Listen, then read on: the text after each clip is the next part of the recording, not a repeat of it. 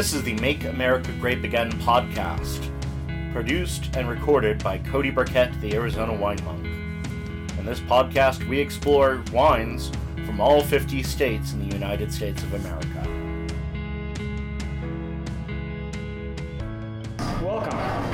I'm Greg Gonnerman with Larmita Cellars and Callaghan Vineyards. I'm here today with Cody. Hello. Cody Burkett, the Wine Monk, the Arizona Wine Monk. Arizona Wine Monk, and also master and commander of the Make America Grape Again podcast.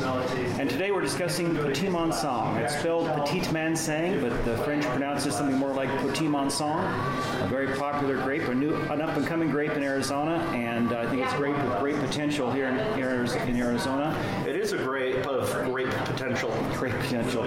You love your puns. I do. So I love Petit Manseng in the vineyard because it is it's very resistant to rot and mildew. We can get a touch of that in our monsoon rain. And I love it also because when it's fully ripe, when at 25 degrees Brix, which is a measure of sweetness, when it reaches that point, which is a perfectly good point for dry wine, the grapes are still small and green and unappealing to birds. And we have to net basically all of our grapes except for the Petit Manseng. So I love in the vineyard. It's trouble-free. We don't have any issues with bird predation. And I also love it in the vineyard. I love it in the winery because it produces fantastic acidity. And many of our whites in our warm summer days will lose acidity as they approach ripeness. And that's really be challenging. And Petit Manseng does not. It is bright and crisp, even when overripe. And that's really probably why the French have long produced it as a sweet late season wine. Especially popular in Jurançon and neighboring areas. That's where most French Petit Manseng is found. They do make dry ones, but it's hard to find even the sweet ones here in Arizona. I've tried, but I was hoping to find a French one for this, but time was short. So you brought a Virginia example. I did. So this Virginia example I bought with in mind actually to drink with you alongside the Gregs about 2 years ago. So we get around to things eventually. It's taken us a while to get this video done. But this particular version is from Granite Heights, which is located in the Virginia Piedmont. According to them, their slogan is, the wine comes first, so basically wine comes before anything else. Stay humble with us and enjoy. Now, I've talked to a producer in Virginia, not this producer, but I talked to a grower of Petit Manseng in Virginia. Interestingly, they like it for some of the same reasons that we like it. They don't necessarily have issues with maintaining acidity in their whites, but they do have a lot of issues with rot and mildew, and they find it's a very durable grape and it's not prone to those issues. And for that same reason, the Kingdom of Bhutan recently instituted a winemaking and wine growing and grape growing program, and at the top of their list was also Petit Manseng for those same reasons, because they are a tropical country in the high mountains, so they get cooler air, but they still get a lot of rain and a lot of potential problems with mildew and the like. So basically the king said, we want wine in our country, pick grapes that'll work, and they basically got a bunch of French and American grape growers together to decide what to do, and Petit Manseng came out at the top of the list. Now, how did you discover this? I found this actually in the airport. There's back east and slightly better airports in Sky Harbor. There are wine shops and places, and a lot of times they sell local wine. So I got this at the Dulles Airport in D.C. when I was flying in to visit my godchildren. I didn't get a chance to visit any of the wineries that trip, but I was looking on the shortlist for Petit Manseng, so I was excited to see this. Now, this has a really nice nose, nice aromatics. Is this 100% Petit Manseng? Correct. Fermented to dry, as far as I was able to determine from talking with the winemaker. I think there's a touch of residual sugar on this. I'd say probably about 1 to 3. Maybe their definition of dry is different than ours. It's just very slightly off dry. It's a lovely wine, nice acidity, and you're always going to get that fantastic acidity in Petit Manseng, no matter where it's produced. And here, my exposure to Arizona Petit Manseng has been rather limited. You mentioned Greg's. Just to give you a little background, Greg's is from Kent Callaghan. Kent Callaghan is the one that inspired me to grow Petit Manseng. He actually suggested Petit Manseng is a varietal that would do well here in Arizona, and I planted it, and he's bought it from me every year, and he's such a great guy. He named his Petit Manseng Greg's after me, so I thought that was really classy of him. And and it's just such a bright, crisp, dry Petit Manseng. We'll get to that in a minute. This one has surprisingly good aromatics, and I'm a little bit suspicious of that. Why is that? With my limited exposure, it's really, for me, Petit Manseng has been more about the acidity, the crispness, the vibrancy, and this, do you think maybe there's a touch of Viognier in this? It's possible, since it is from Virginia, and they might grow some Viognier, but at the very least, according to labeling laws in the U.S., we know that at the very least this is 75%. Oh, yeah. Petit Manseng, which counts as a varietal. Sure. Anything more than that, you can't call it by that varietal. But at the very least, we can say this is majority Petit Manseng. But when I tasted the Greg's, the very old one, originally I do remember there being a lot of aromatics. Okay. So it could be just... It's not necessarily atypical. Not necessarily atypical. And of course, we don't know anything about French Petit Manseng. No, I've never had, and I'd love to have one. They're just kind of hard to find in the U.S.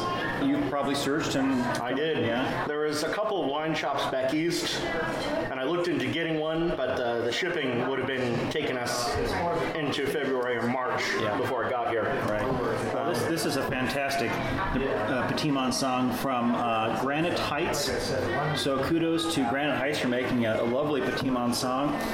Just a touch of residual sugar, nice aromatics. I'm a little bit suspicious there might be something blended in, but just this bright acidity. This would be great. What would you pair this with? My immediate thought is Thai food. Yeah. Pad Thai, specifically chicken or tofu, depending on if you're a vegetarian or vegan. Also, maybe if you want to accentuate the acidity and citrus, lemon meringue pie. That'd be an interesting combination. If you like, if you want your mouth to water with acidity, because some people do. So why don't we compare this to the earlier vintage we have of Kent Callaghan's Greg's Petit Manseng. This is the 15.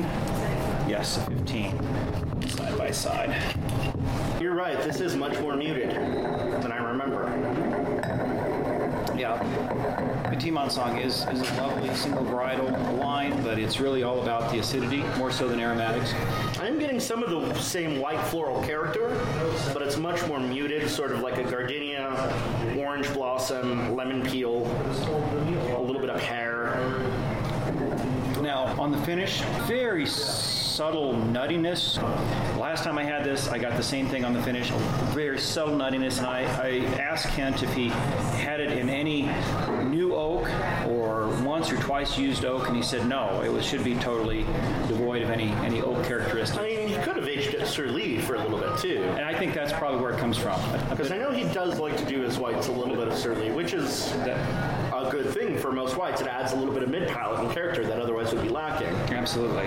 When it comes down to it, I prefer whites that have some time on the lees rather than none at all. I love how he describes it as another esoteric variety from southwestern France. I assume the other one he's talking about in his tasting room is Tannat. Yeah.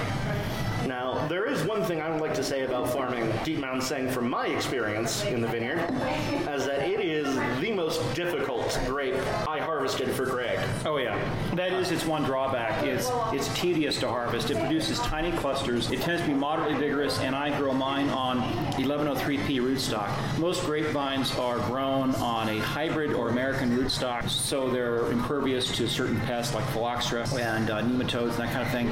So that 1103P rootstock does promote a certain amount of vigor, and you have this dense canopy and these tiny clusters, and it is tedious and takes forever to harvest. That's its only drawback in the vineyard. Otherwise, it's perfect. Yeah, it took us, for the same amount, how many vines do you have of that right now? Only about a quarter acre. But I've got another half acre coming online this year. So you lost saw it as just a quarter acre. So a quarter acre, which is the same as you had of other varietals, like I think Merlot. And the Merlot took, 4 or 5 hours to harvest. This took all night. 8 or 9 hours to harvest. We picked the whites definitely, and most of the reds, we pick them late at night or early in the morning to preserve the aromatics. You don't want to pick them in the heat of the day because all those lovely aromatic molecules tend to evaporate into the ether and you lose them. So it was an all-night affair picking Petit Manseng. It always has been. I want to mention I'm so committed to this variety that we planted another half acre a couple years ago.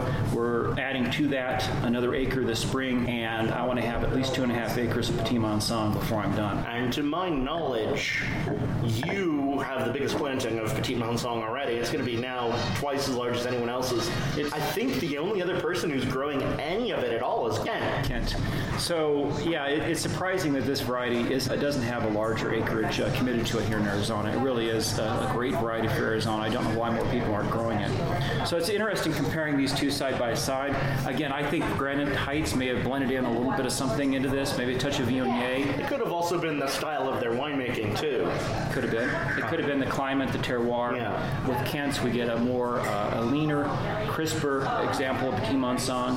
And although, speaking of Petit Manseng, I'm reminded Emil Mullen at Cove Mesa Vineyards is planning on planting Petit Manseng here in the Verde this year. Right. Because he was calling me about 2 weeks ago asking if anyone other than he was growing it. Yeah, he asked me some questions about it as well. So I hope this is just the start. Yeah. Petit Manseng. I'd be curious to see the differences in the long term between Verde Valley, where it's a little bit more humid, especially where he's going to be growing, versus here. Yeah. And I think we might see that humidity, and this is my guess, that more humid conditions provide more aromatics for this grape.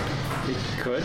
I could see that. That's just my personal hunch, but I think with higher humidity comes cooler temperatures, and certainly with cooler weather, and maybe that's why the example from Virginia is more aromatic. Maybe with cooler weather, it preserves more of those aromatics. But two great examples. Now, we talked about pairing with the Granite site. How would you pair the Gregs? Shrimp scampi. I think it's a great idea. Shrimp scampi or ceviche. Yep. I want shrimp or fish, and I want it tropical. I still want that high acidity, but I want something, well, not necessarily more substantial. This, to me, just screams finger food. Yeah. Well, you mentioned Thai with this, and this has that hint of sweetness, which would help mute really spicy Thai food. So I can definitely see the Granite Heights working with Thai. And anyway, let's try one more example. Yeah, I'm curious about younger, because here's the thing, for those keeping watch at home, these vintages, we've got a 14 and a 15. We're now in 2021. You can see that this is a white that ages well, which is not always something easy to find. And I think it's that high acidity that really lends well to long-term aging. And this is the 17 Gregs from Callaghan Vineyards. I'm getting more of an orange peel, and the aromatics are a little bit stronger. Yeah, I think they are. The orange peel is about the only real different character I'm getting on the nose. All the other characters that we got in the original Gregs, that sort of lemon peel, orange blossom, white flower, they're all here, just a little bit more intense. And I'm not getting that subtle nuttiness on the finish like I was with the 15. Yeah, the acidity is a little stronger here, too. To me, this suggests that it was not aged, certainly. Well, it may have been picked a little bit earlier. That's true. I should have brought my notes with me. I could tell you when we pick these. We always try for around 25 degrees bricks, which amazingly puts pH down around 2.95 to 3. That is crazy low. Just to give you a point of reference, most whites are picked at maybe 3.2, 3.3, 3.4. So lower pH means higher acidity, of course, and 2.95 to 3. That's very tart. It's a very tart wine. So, do we want to explore anything in the Big Red Book? I don't think so. I think we've covered a lot of ground with this. We talked about it in the how it performs in the vineyard, how it performs in the winery. Of course, it also, having so much acidity, it becomes a great blender. Great opportunities here for blending this with the varieties that don't produce great acidity, but otherwise are great wines like the Roussanne. I grow a lot of Roussanne, and it's a marvelous wine, but can come in with a higher pH. I will say that the earliest mention of this grape seems to be in 1562 in a text written in Occitan. I'm not even going to try and read it because my French is atrocious. But the name Manseng could derive from manse, meaning mansion or chateau. So it could have been something grown by rich folks originally. Mm-hmm. Genetically, it's apparently close to Gros Manseng, surprising absolutely neither of us. But the most likely pedigree is a progeny of Sauvignon and one of the parents of Gros Manseng. There's about 1,019 hectares, or 2,518 acres in France as of 2009, and the total planted area has continued to rise, so that's something to look out for. It's also also one of the grapes used in Chocolina, which is a slightly effervescent, high-acid white wine coming from Spanish Basque Country. So it's one of those, along with Hundarabi Zurbi. Wait, that's the red, or is it? One of the Hundarabis, as well as Petit Manseng, are used to create this really bright, high-acid, really fantastic Spanish white wine that I highly recommend, actually. But the very first Petit Manseng in the U.S. was produced in Virginia. Not from this vineyard, it was produced from Chrysalis Vineyards, and they have 63 acres planted, basically within a year spread throughout much of Virginia. Doesn't give a number now how much acreage there is, but I'd venture to say probably around 250. It's also being grown in South Carolina, Georgia, and North Carolina. And Arizona. Which they, of course, don't list here. Well, that was 2009. We weren't growing any in 2009. This is true. But suffice to say, this is a great grape, I think, for the future of Arizona winemaking. I think my favorite is the 15. Again, I love this Granite Heights Petit Manseng. The Granite Heights has a place, for sure. But I'm with you. I think my favorite is definitely the 15 grapes. It's aged beautifully. So if you want to get the Granite Heights Petit Manseng, unfortunately, you may have to travel to the through the Dulles Airport or through Virginia. Order through the website, I imagine. Okay. I also know that Raffledini in North Carolina is growing it, and I believe they have a sparkling sweet version. Oh, that'd be interesting. They did in the past, anyway, according to Gary Kurtz, who used to work there. If you want the Greg's, the Petit Manseng from Ken Callaghan, you'll need to visit him at his tasting room. I don't believe that he sells this outside of his tasting room. Correct. On that note, cheers. Cheers.